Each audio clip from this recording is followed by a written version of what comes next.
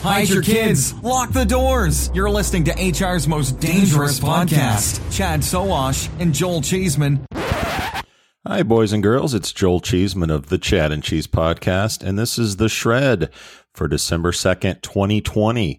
The Shred is a bite-sized bit of recruitment news to help make sure you're in the know, even if you're on the go. Guys, The Shred is brought to you today by Recruitology.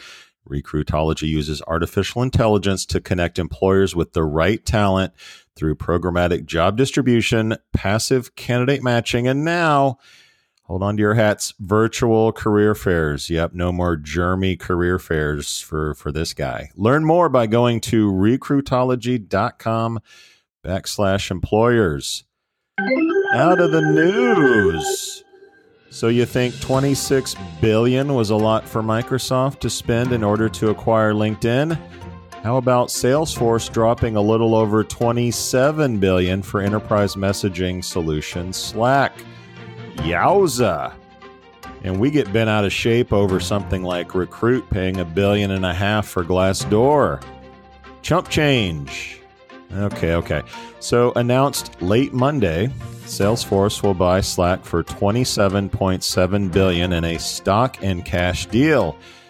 Ever the showman, Salesforce CEO Mark Benioff said, quote, "This is a match made in heaven.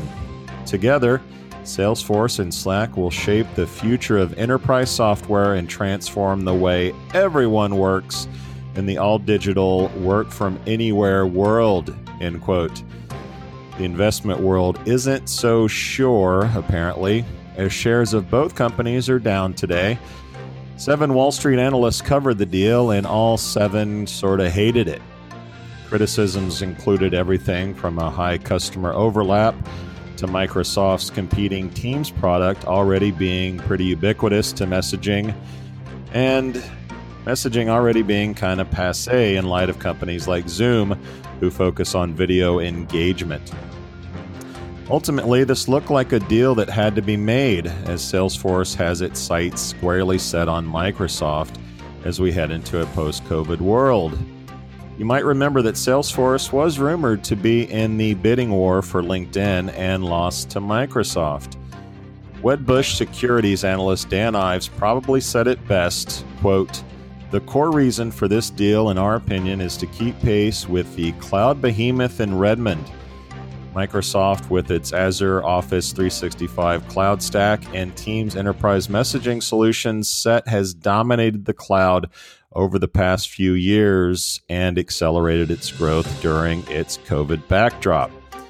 With Salesforce having a treadmill approach to collaboration software with its Chatter solution and its 2016 acquisition of Quip gaining minimal traction, it was a, quote, now or never to do a deal for Benioff.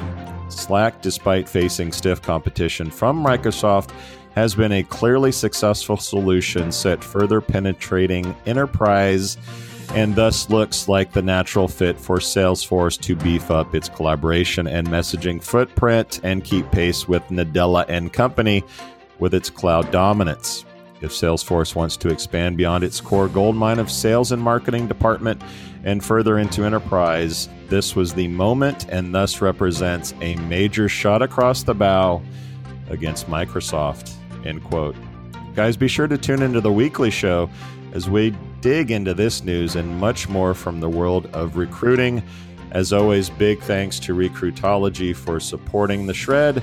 Recruitology brings machine learning and AI to virtual job fairs, candidate matching, and programmatic job distribution.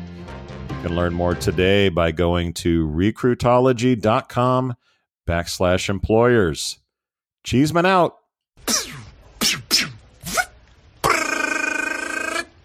Adios, turd nuggets. Come on, man. You've got questions, we've got answers.